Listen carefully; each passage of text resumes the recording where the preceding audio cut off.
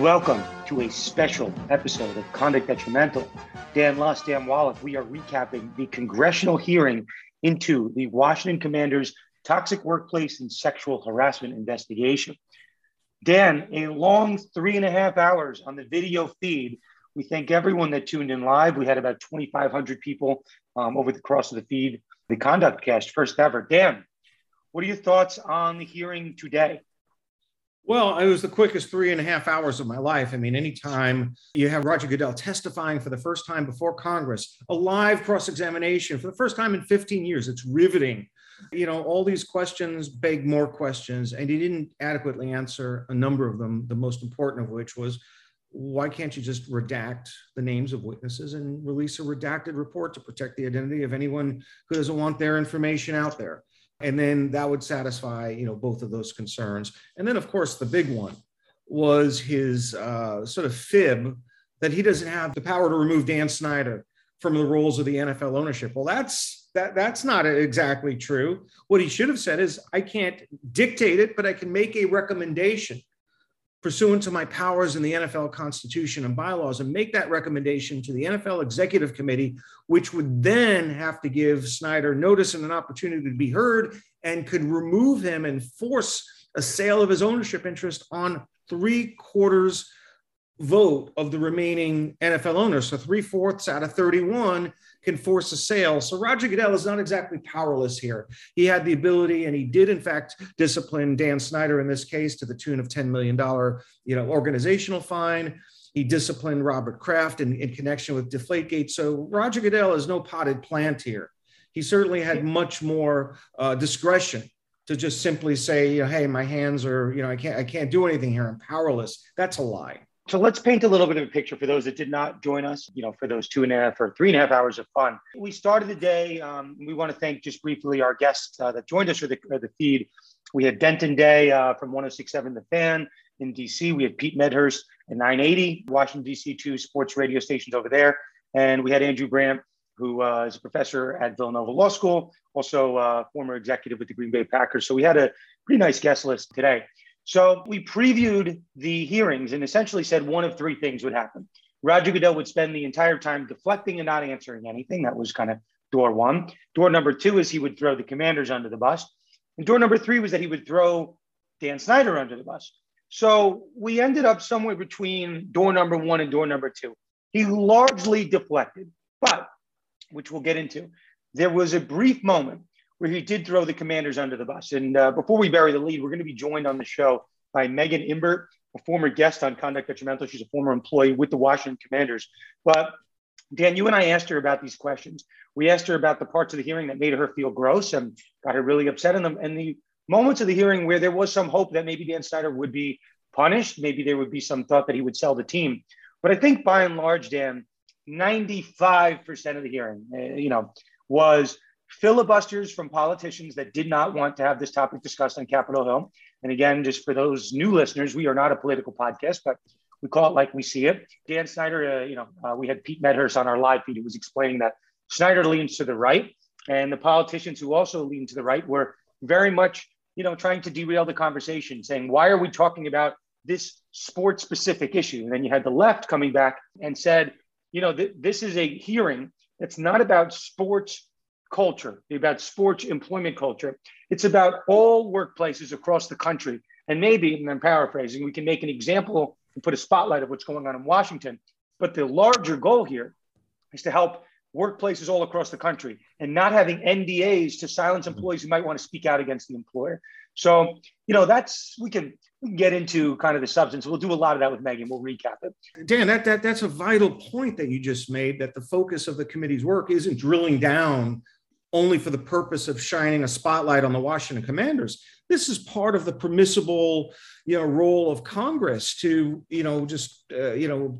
look at existing laws and propose laws and look for, sort of defects in our legal system for the purpose of remedying them.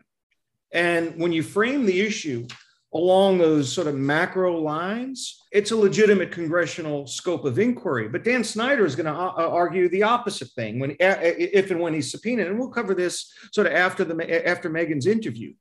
But Snyder's going to ask or pose the question in court that this isn't related to the legitimate task of Congress. Congress is supposed to pass laws, look at the sufficiency of laws for purposes of, remedying them. And, there has to be a valid legislative purpose. This can't be an inquisition.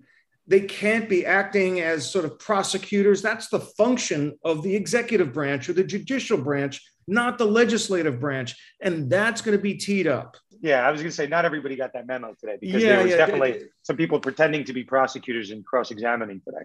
Yeah, I mean, I have it right here. Donald Trump is going to surface over and over and over again in any ensuing federal court battle, because when his accounting firm was subpoenaed, to deliver or produce tax returns to Congress that belonged to the president, that spawned, this multi-court litigation, which led to some, very important precedent regarding the scope of congressional inquiry and a, sort of an examination of private individuals or even the president. And, a congressional subpoena, this bears repeating, because while Congress's investigative power is broad and almost unfettered, it's not unlimited. Their subpoena power is valid only if it is related to and in furtherance of a legitimate task of the Congress. The subpoena must serve a valid legislative purpose.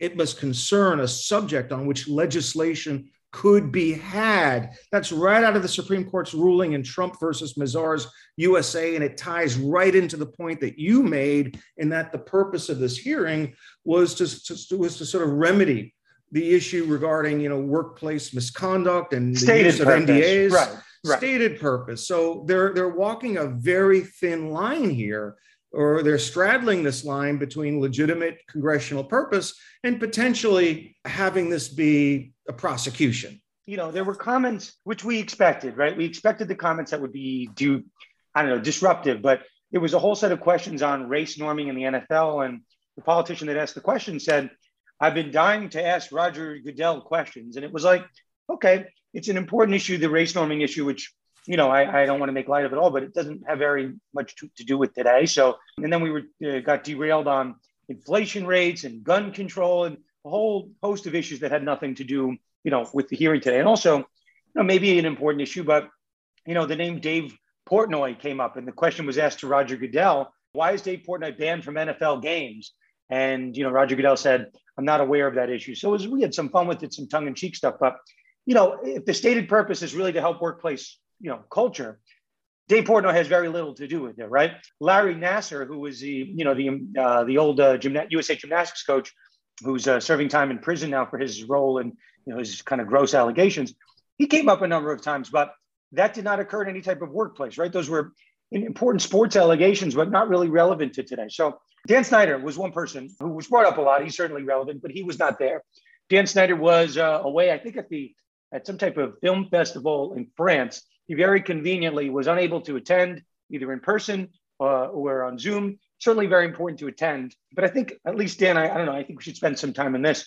There is an oddity, right? Roger Goodell and Dan Snyder were both asked to voluntarily appear in front of Congress. One of them did. One of them did not. Roger Goodell did not answer a subpoena today. So I think the legal strategy that the NFL was employing, this protect the shield, unified front, let's throw Goodell to the wolves. That's his job. Protect the shield, right?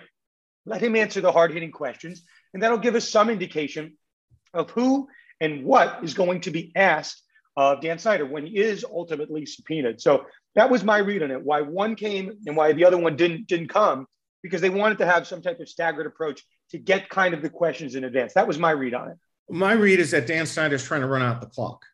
And he had his obstruction. What's the clock? The clock is election day. The clock is election day. And if and when he's subpoenaed, which will be July 1st or June 30th, he's going to file a federal court lawsuit in the District of Columbia asserting that this congressional inquiry exceeds the scope of a legitimate congressional purpose, which is, just lawmaking and not to conduct these prosecutions or inquisitions or to target individuals like him. And, just by filing the lawsuit, we saw what happened in the impeachment proceedings. They were trying to get these tax returns, and they were trying to get witnesses to testify, and the witnesses asserted their executive privilege, and they ran out the clock. on the impeachment proceedings, and in large part were successful because it was a very narrow time window. Here, with the commander's investigation, we're already into the summertime almost. The election is around the corner, and if there's a change of the guard, if there is a new majority that favors the Republicans, and they become a little bit more entrenched in all three branches or two of the three branches of the government, that could really spell, sort of the death knell for this congressional investigation. So I think the strategy here for Dan Snyder is delay, delay, delay. When you get issued the subpoena, he's obviously not going to wait to be held in contempt of Congress. I mean, who wants that? I mean, when you're litigating cases in a civil trial system and there's a subpoena which is legally impermissible, you don't wait for the judge to hold the deponent in contempt. You file a motion to quash the subpoena. So I would expect we're about to enter the new legal frontier of Dan Snyder challenging the validity of the subpoena and the validity of this congressional committee's oversight into areas that may go beyond the purview of a proper legislative purpose. And I'm going to read one more quote from another Donald Trump decision it's Trump versus Deutsche Bank. I mean, this was during a period, 2019, 20, 21. Everybody's trying to get his records. Loan documents, tax returns. And the Second Circuit, quoting the US Supreme Court, said that when Congress conducts investigations in aid of legislation, its authority derives from its responsibility to legislate, to consider the enactment of new laws or the improvement of existing ones for the public good, but it may not seek information to enforce laws or to punish for their infraction, responsibilities which belong to the executive and judicial branches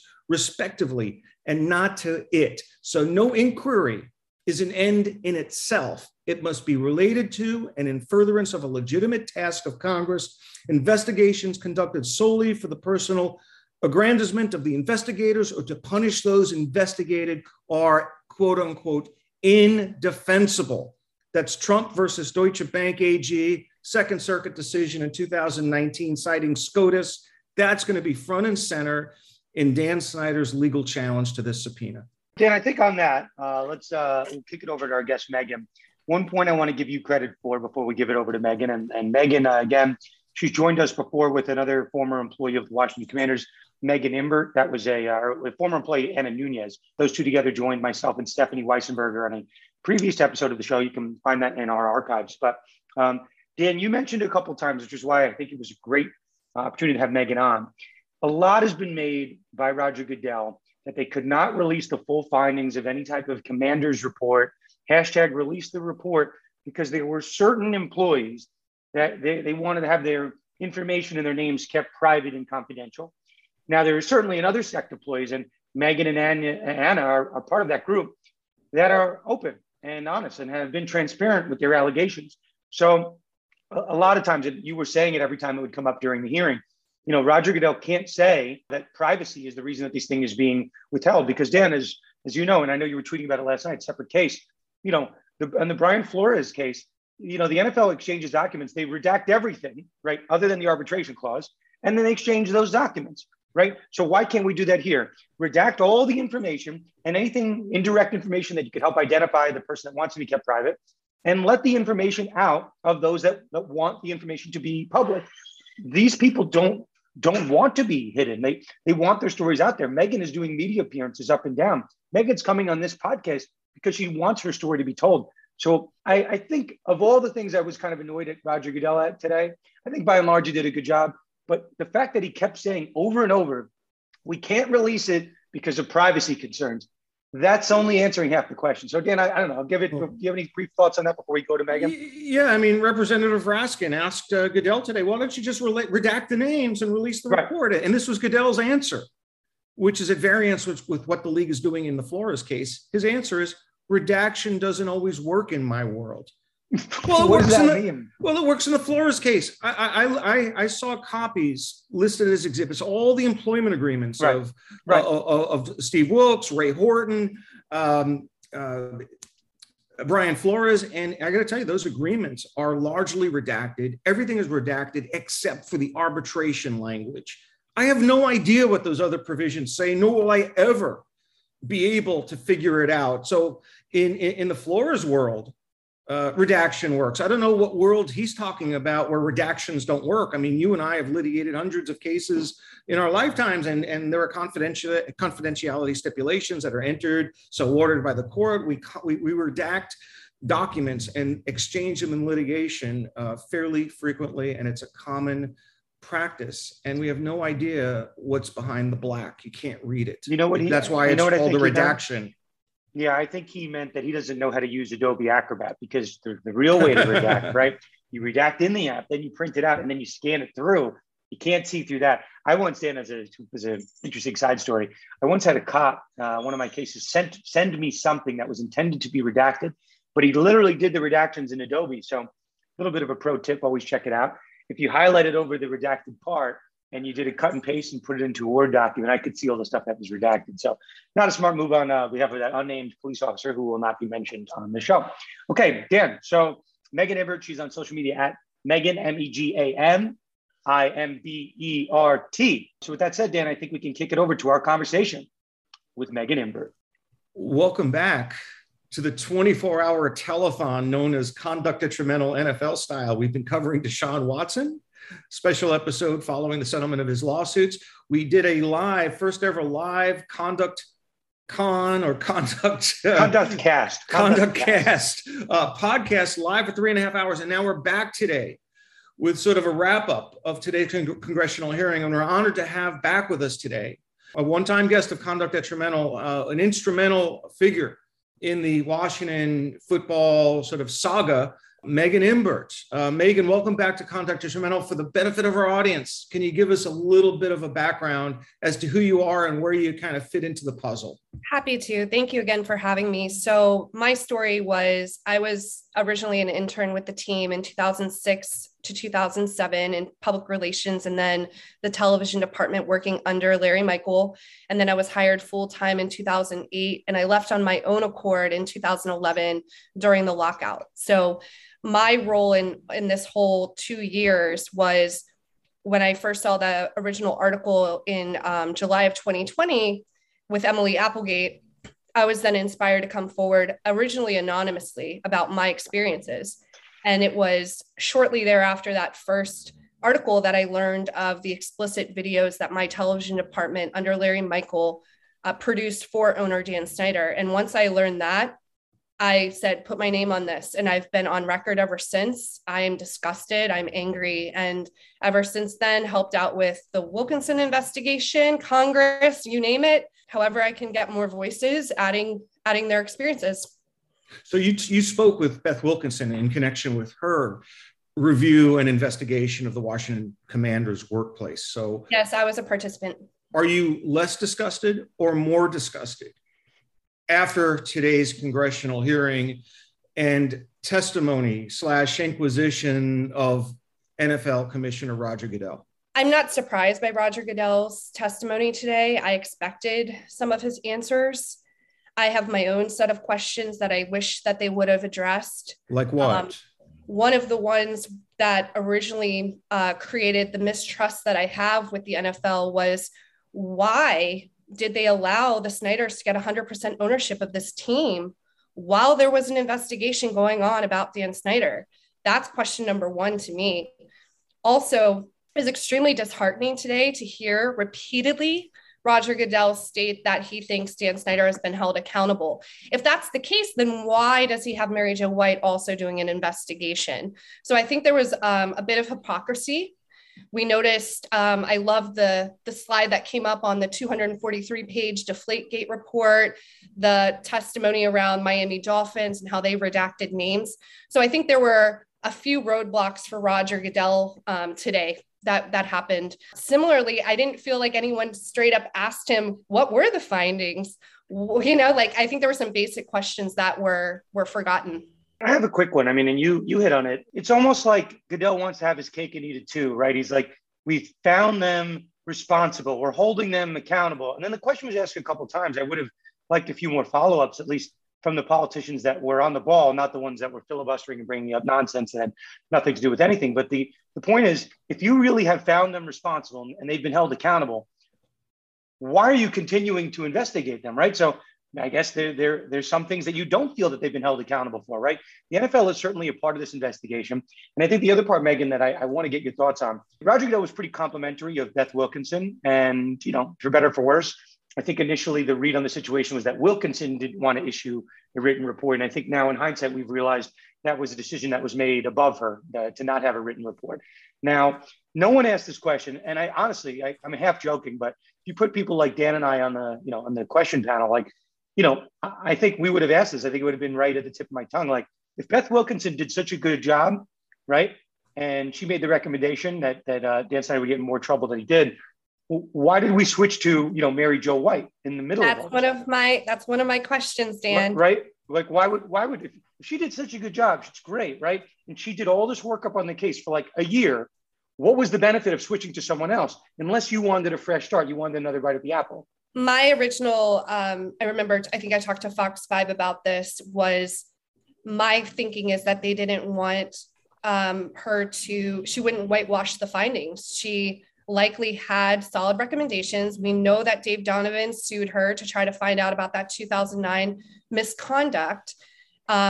We know that she knows all the players. If she really interviewed over 150 people, then she from the common interest agreement, and when Congress found all that out, it looks like Roger Goodell or the league office were the ones that no longer requested an actual written report. So to me, right there, that's on Roger Goodell. That's on his office. Where's Lisa Friel, right? Where there were no questions about the investigators from the league office. I would have loved to see more around that as well.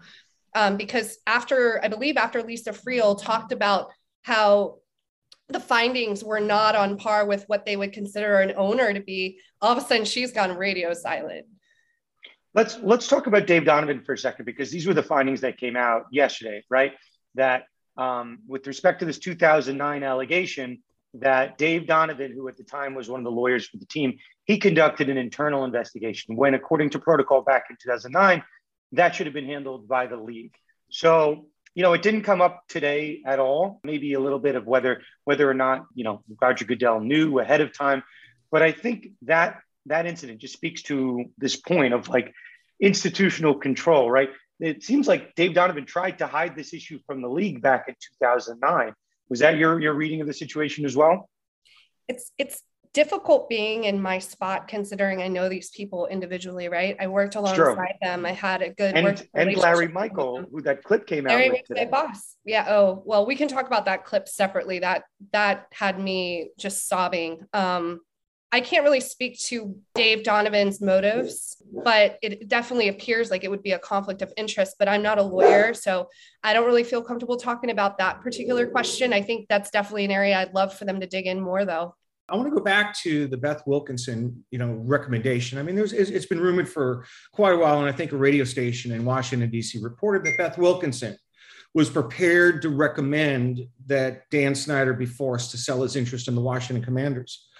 I was struck by the fact that nobody on the committee asked Roger Goodell whether Beth Wilkinson was willing or had a particular recommendation. Forget about issuing the report, releasing the report. Did Beth Wilkinson have a recommendation as to the proposed punishment for Washington Commanders owner Dan Snyder? I think that was laying out there, ready to be sort of slam dunked by somebody, just like, why didn't they do redactions on the report and then release the redacted report?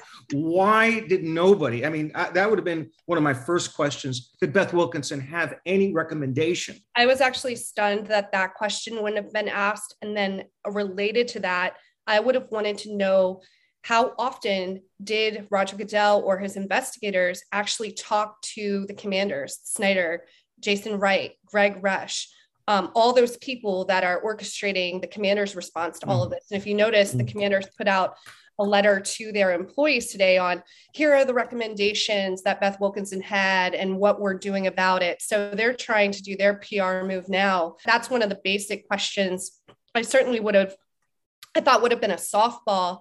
And then I'm also curious, and it seemed like from my vantage point, I probably need to listen to Roger again, but he didn't seem very clear or guided on the backdoor common interest agreement. It didn't seem like he really understood that this is so the league and the team could talk. And if you go back to timing, I would be very curious to know at what point that date of that agreement coming into place, when the majority of these 150 people participate in the investigation, because that's the biggest thing for us. We were not informed of it.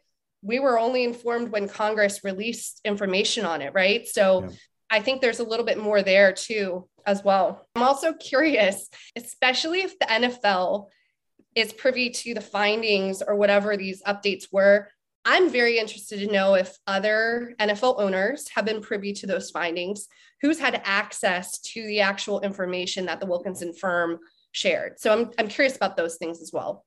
Okay, we were watching today the Larry Michaels clip in real time. I don't know which congressman or congresswoman introduced the videotape. Had you ever seen that before? What was your reaction to it? I'm actually really glad that it wasn't live streamed. I bursted into tears. I actually sobbed, cried. It wasn't tears in my eyes. I was that blonde intern in 2006, in 2007. I worked for this man. I've heard comments like that out of his mouth. And it's disappointing because these situations and it's hard for me to say I'm a victim or a survivor of this, but there is real PTSD and there's things that we suppress. And when I watched that clip, I just literally had a visceral reaction that I'm hearing that clip was from 2019.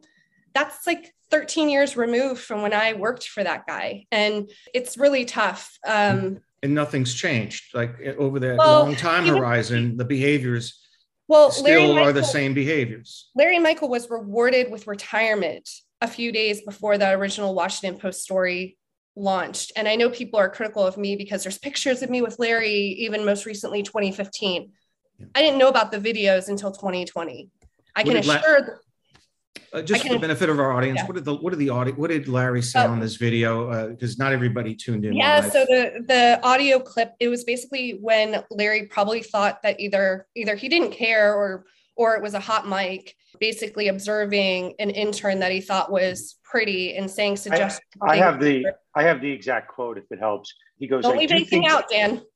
No, I'm not. I have it verbatim. I do think our intern, the blonde in the black, period. I think she's looking freaking pretty good. And Roger Goodell's response to that question was, "This is unacceptable."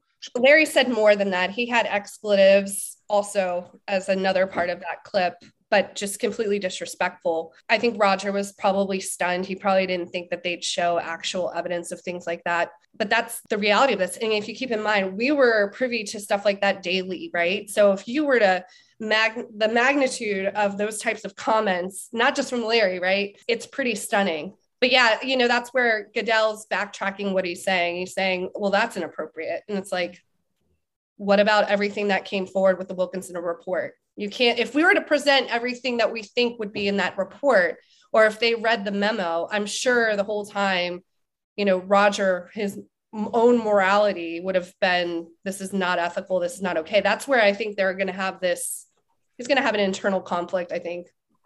Or here's $1 million salary. Yeah. He didn't confirm or deny that number. That was fun. There was one portion of the hearing. I know you mentioned, you got upset at the Larry Michael clip, and it was disturbing. We think, at least on our show, we try to go over all the kind of, nooks and crannies of this case, and obviously more keeps coming out. That was one thing that I had not seen before. At one point, Roger Goodell said something that I think probably made you feel pretty good. Roger Goodell was asked, have you ever seen anything with another NFL organization that compared to what you've uncovered and you've seen with the Washington Commanders? And I said on our live stream, I'm like, there's no way he's going to answer this question. And to Goodell's credit, he said, no, I have never seen anything that comes close to what I've seen with the Washington Commanders. So, we predicted ahead of time that Goodell wasn't going to give us much of anything. He wasn't going to throw Snyder under the bus. He wasn't going to throw the Commanders under the bus. But with that one statement, he kind of has, right? He's kind of said that what has gone on at Washington HQ is unprecedented. That's, another way to read it. What did you think when you heard those type of comments? I still think it's hollow words because you still have the Snyders in charge of this organization. Whether they want to put Jason Wright as a figurehead, if they want to hire the most diverse leadership, you still have that person in power that is not being held accountable. Keep in mind that $10 million fine was to the organization, not to Dan Snyder. So he still has not been held accountable. So while, yes, this might be unprecedented and unfounded, it's really hollow words because the consequences don't align with what he's saying. You heard Roger Goodell testify at great length today, probably the first time any of us has ever observed Commissioner Goodell under something akin to a cross-examination. How did you feel about his performance today? What would you like? How do you assess how he addressed the committee's concerns and or your concerns? What would you like to say to Roger Goodell if you had the opportunity? Oh, if I had the opportunity to talk to Roger Goodell, I mean, we've written him letters, we've done all of that. My biggest thing was I was 19 years old when I started at the then Washington Redskins organization. He has 2 twin daughters that I think are 20 now. And my biggest plea to him was, I understand what your job is to protect the owners, but at some point, can you have some level of compassion or empathy to think for a second, what if we were your daughters? What if we were your wife? Like, I really struggle with the sheer lack of empathy and lack of any kind of protection, even to this day, around this shadow investigation, the use of private investigators, all of that. These are things that have happened in the past 2 years. So this is not a changed person.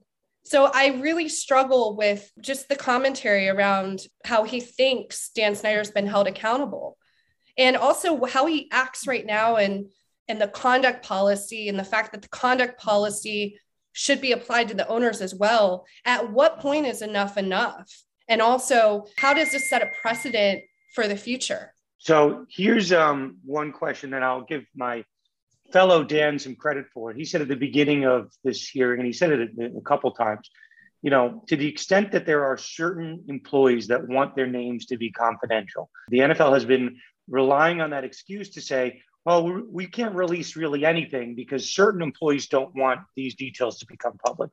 But then there are people like yourself and Anna Nunez, and you can go through the list, a lot of people that are very active and vocal on social media, former colleagues of yours, past and present with Washington, that are very public about their involvement with the organization. So, Megan, I know Dan asked you what you would say to Roger Goodell. I'll give you a similar question. What would you say to Roger Goodell and the NFL and people, with the organization that are hiding behind some people wanting to be, remain confidential while others do not? And Dan raised the point a couple of times, right? Just redact the names of the people that want to be kept private and let people like yourself and Anna Nunez and people that have appeared on our platform that we've engaged with on social media, let their names come out. If they're okay with it, right? Isn't that decision up to you, right? Why is Roger Goodell making that decision for you?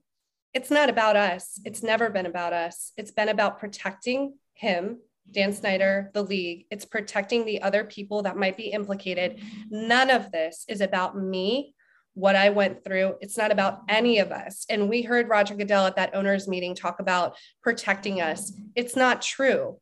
And there's an absolute way of redacting names or even letting us see how the report would be published. Talk to the individuals. Are you comfortable with this? Is this okay?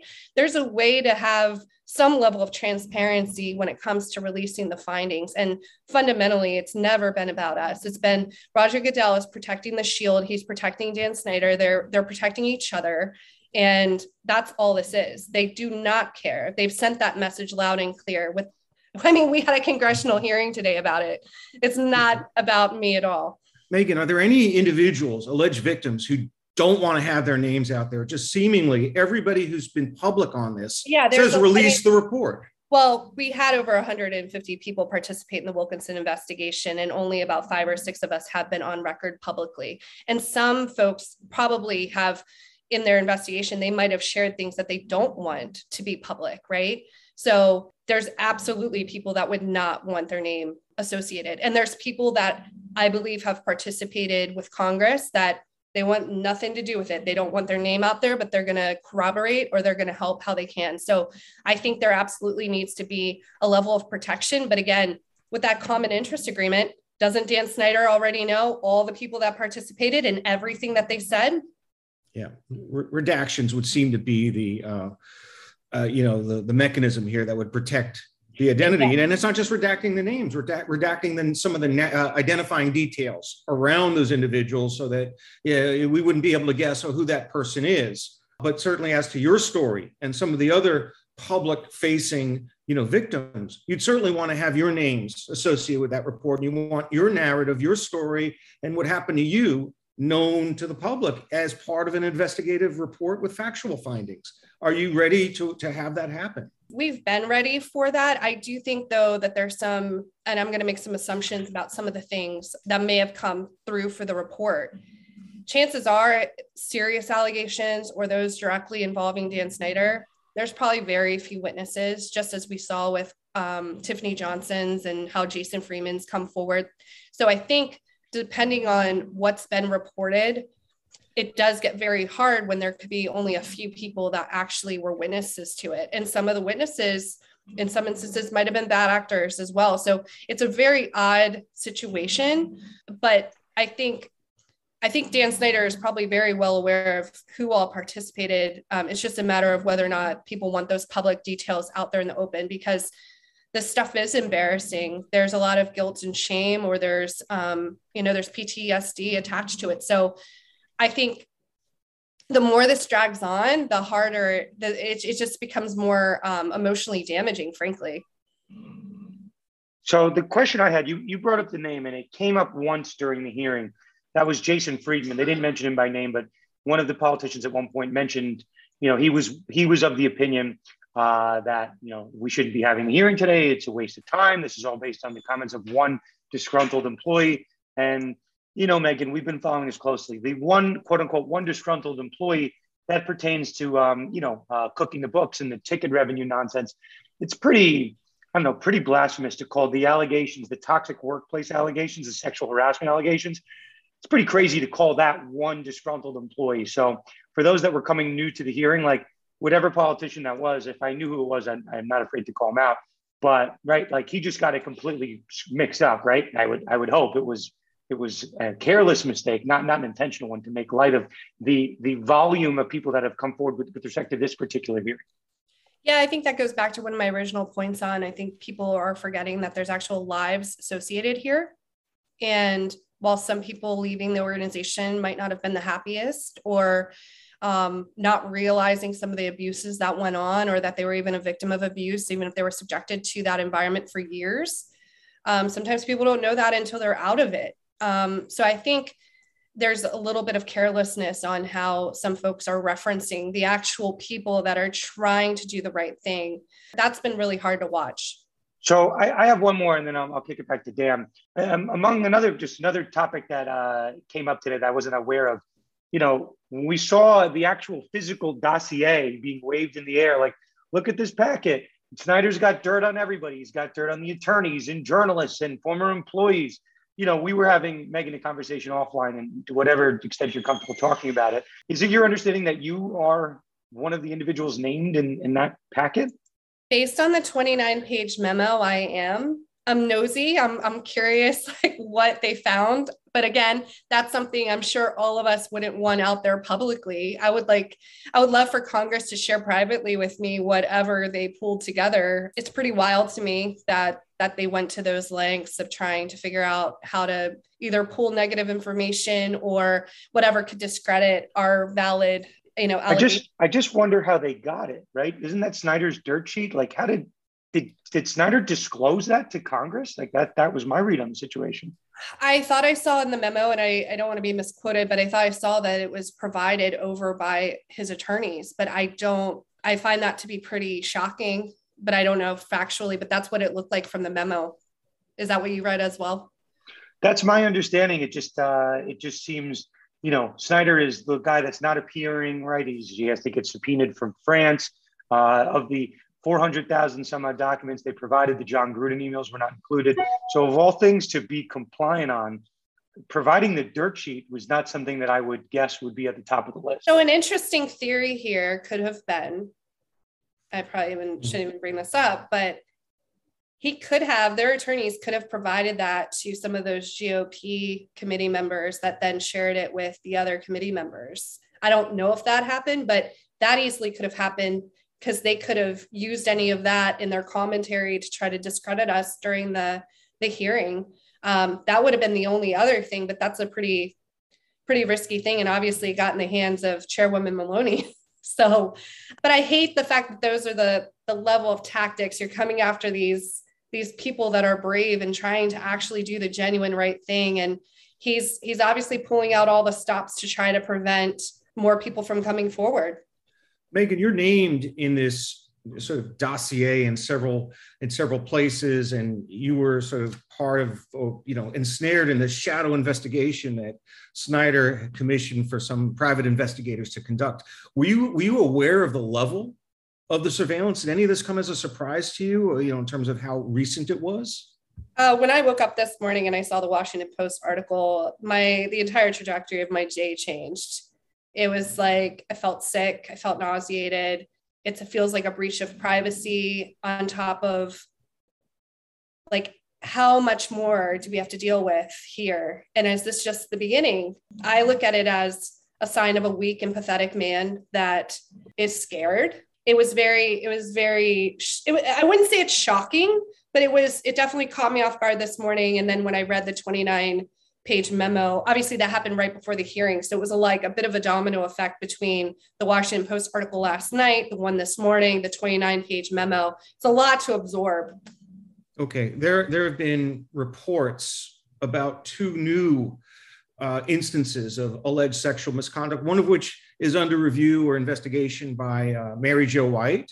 And then there's a second report. Do you have any faith that these investigations will lead to meaningful, truthful findings and ultimately the kind of NFL discipline that you've been seeking and the kind of justice that you've been seeking on behalf of the larger group? Do you have any faith in this process? I have faith in Congress. I have my hope in Congress. I think they've done a very nice, thorough job. I think there's more to come with what they've gathered. I also am very curious about the attorney general, specifically DC and Maryland, that are doing investigations. I haven't heard anything about them, but I'm very curious what they might be going after. And then with Mary Jo White, I saw my attorney, Lisa Banks' statement in Deborah Katz today.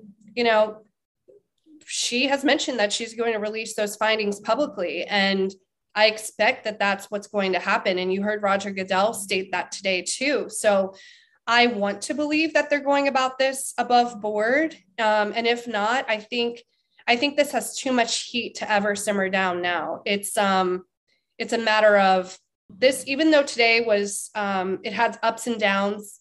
I think it's a step forward in a big way, but yeah, I mean, we're going to have to wait and see. Yeah. Are you afraid of any further repercussions from Dan Snyder, Sure. the commanders of the NFL? We just went through Johnny Depp versus Amber Heard. Anytime victims or alleged victims speak out, now we have the precedent of this sort of powerful people using the court process to silence others. 100%. And I mentioned this, the past 2 years. One of the very first things about putting my name on this was I'm scared for my safety, my reputation, smear campaigns, a billionaire, we're messing with billions of dollars with the NFL now. I've made mention that I would love for there to be protections for myself and others that have come forward in case down the road we're dealing with anything related to Dan Snyder and his cronies. And frankly, I think the NFL should provide those types of protections for folks like me, because it would be way too obvious to continue interfering right now with our lives. But we know him to be a vindictive person. And that's the part that I hope we don't have to deal with down the line, but it is scary. It's just like, if I ever wanted to go back and work in professional sports, am I completely, never going to have that opportunity if I ever wanted it again? I think about all of that. There's consequences to coming forward. And unfortunately, there hasn't been a lot of upside here. So I'm hoping that the upside is congressional legislation. Hopefully Dan Snyder loses the team. I'd love to see a criminal investigation. And frankly, I think Roger Goodell needs to step down based on how he's handled this in other situations. So I guess my last question, Megan, the breaking news, and if you were watching the hearing today, obviously Dan Snyder is going to be subpoenaed next week. So it lends itself to at least one additional hearing on this particular topic. We've obviously talked a lot today. We've spoken a lot about a lot of different issues, a lot of new facts that have come up. What are your expectations as someone that's been very close to this investigation, personally involved? What are your expectations for the next hearing, assuming Dan Snyder does come and adhere to a subpoena? I have no idea how to feel right now about the subpoena of Dan Snyder, whether or not he'll cooperate. And if he doesn't, what are the consequences? And my hope is that he cooperates. But, we've unfortunately seen precedent recently of folks not cooperating. I don't really have a good answer for that right now. I think I need to wrap my head around it a little bit more. I think he's shown that he thinks he's above the law right now. And he's doing everything he can to show the changes they've made in the organization and all of that. So I don't have faith in Dan Snyder. So I don't really know how to properly answer that one. All right. Well, Megan, I can't thank you enough for spending your afternoon with us. It's been a busy day for you. You were watching the congressional hearing, which lasted for nearly 3 hours, and then jumping on with us on Conduct Detrimental to talk about your experiences and your expectations and provide some insight into your experience working with the commanders. I can't thank you enough. It was a pleasure having you on Conduct Detrimental, and we want to have you back if and when there's a next hearing. But I have a sneaking suspicion that next hearing might be delayed by a federal court lawsuit. And depending on how that plays out, we may or may not have a hearing, but if there is one, you'll be back 100%. Well, thank you so much. And we appreciate the coverage. And I've learned a lot from your podcast. Thank you, Megan. Thank you. Bye. That interview was sponsored by Underdog Fantasy. You can head to them for DFS action, season-long best ball fantasy events. Use our code CONDUCT for a $100 match bonus. Again, that's Underdog Fantasy. Use our code CONDUCT. Okay, Dan. So I thought Megan was excellent. Again, a two-time guest on our show. She's always welcome back. I asked her right at the end how she felt about Dan Snyder being subpoenaed to testify next week. And we say next week. That's the exact term that was given to us, from the floor. Next week is probably, Dan, in line with those comments that you had just made about running out the clock. That's why they're going to try to subpoena him very quickly.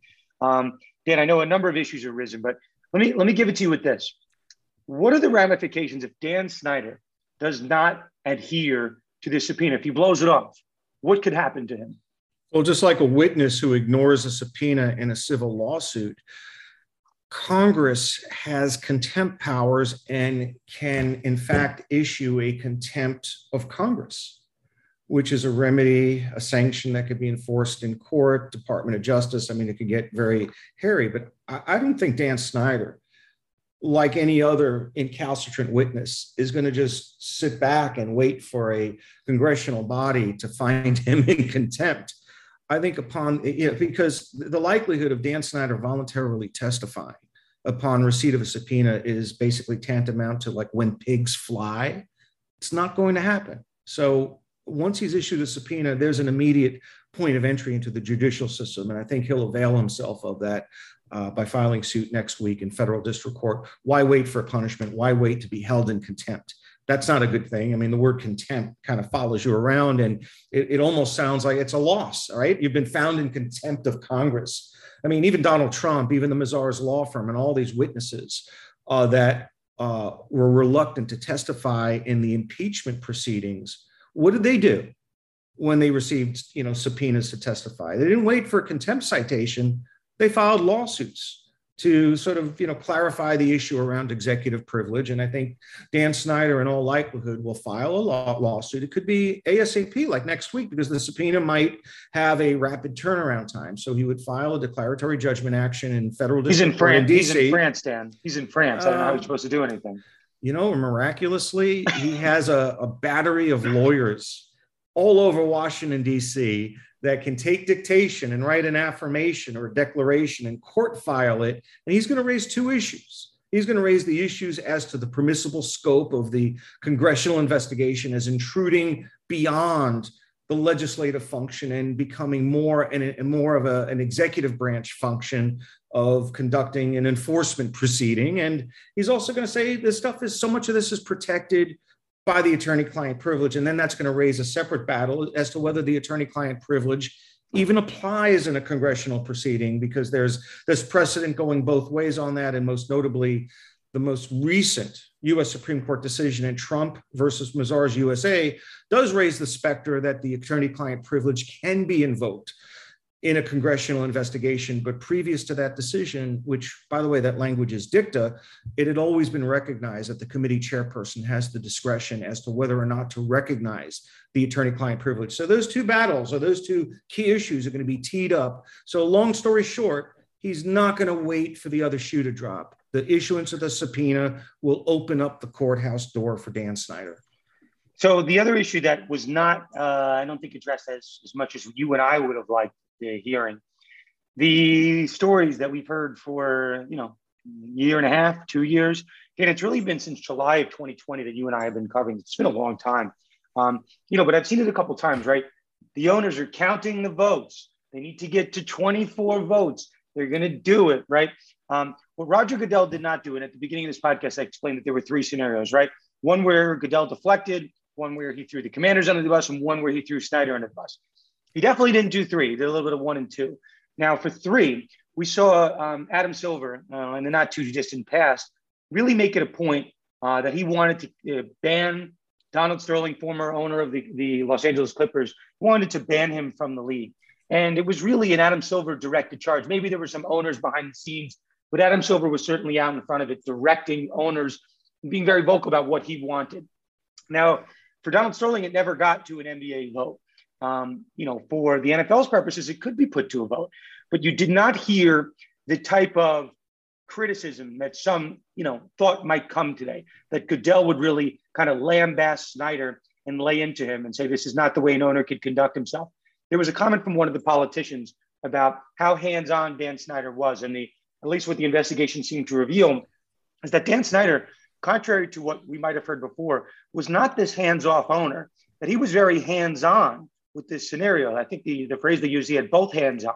So he was a very engaged owner. So this is not a scenario where I think Snyder, they're going to let him off the hook with respect to Congress, say, I wasn't involved, I didn't know what was going on.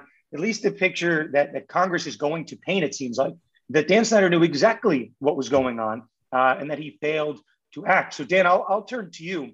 Do you read Goodell's comments today? Is that there is never going to be a vote? Because I think this was his opportunity to say it if he wanted to send that message, right?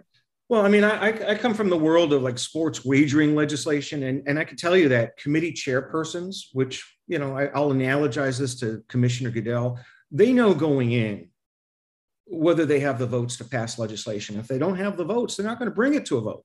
They're not going to bring it to a floor vote because they don't want to have, sort of the adverse action come down the pike. So I think Roger Goodell, in a way, kind of read the tea leaves and caucused the individual owners as to, hey, what do you want to do here? And if he felt there was this groundswell of support to force Dan Snyder to sell his interest in the team, he may have gone that route. But obviously the other owners, if it's Snyder today, it could be one of the others next year or the year after. And they don't want to establish the precedent where it's so easy for the NFL commissioner to just sort of, push that lever and recommend to the executive committee that an owner be forced to sell his interest in the team. He may have to do that soon enough with Stephen Ross if these tanking allegations have any, bear any fruit. And we're going to find that out hopefully over the course of the next year, depending on whether the case is arbitrated or not. But that's a podcast for another day. But this is a typical excuse that owners make of professional sports teams when there's all this misconduct that occurs below them on the org chart. Mark Cuban, who was a pretty hands-on owner for so many years, becomes, clueless as to this culture of misconduct occurring within his organization. And, that's what owners are going to be saying when faced with accusations that there's this toxic workplace environment. It worked for Mark Cuban. He wasn't forced to sell the team, and that convinced NBA Commissioner Adam Silver. So that's Dan Snyder's story, but it seems like it's betrayed by everything we've heard from witnesses, what we heard today in Congress, and what the truth probably lies. And we'll never really get to the bottom of it unless and until Dan Snyder is presented with materials to answer for himself. And we could be a long ways away from having Dan Snyder testifying in front of this congressional committee. If it's going to happen, it has to happen with quick court action and an expedited judicial review process. So there is an outside chance that this actually can come to fruition before the end of this calendar year, but it's going to require, expedition by a federal district court judge.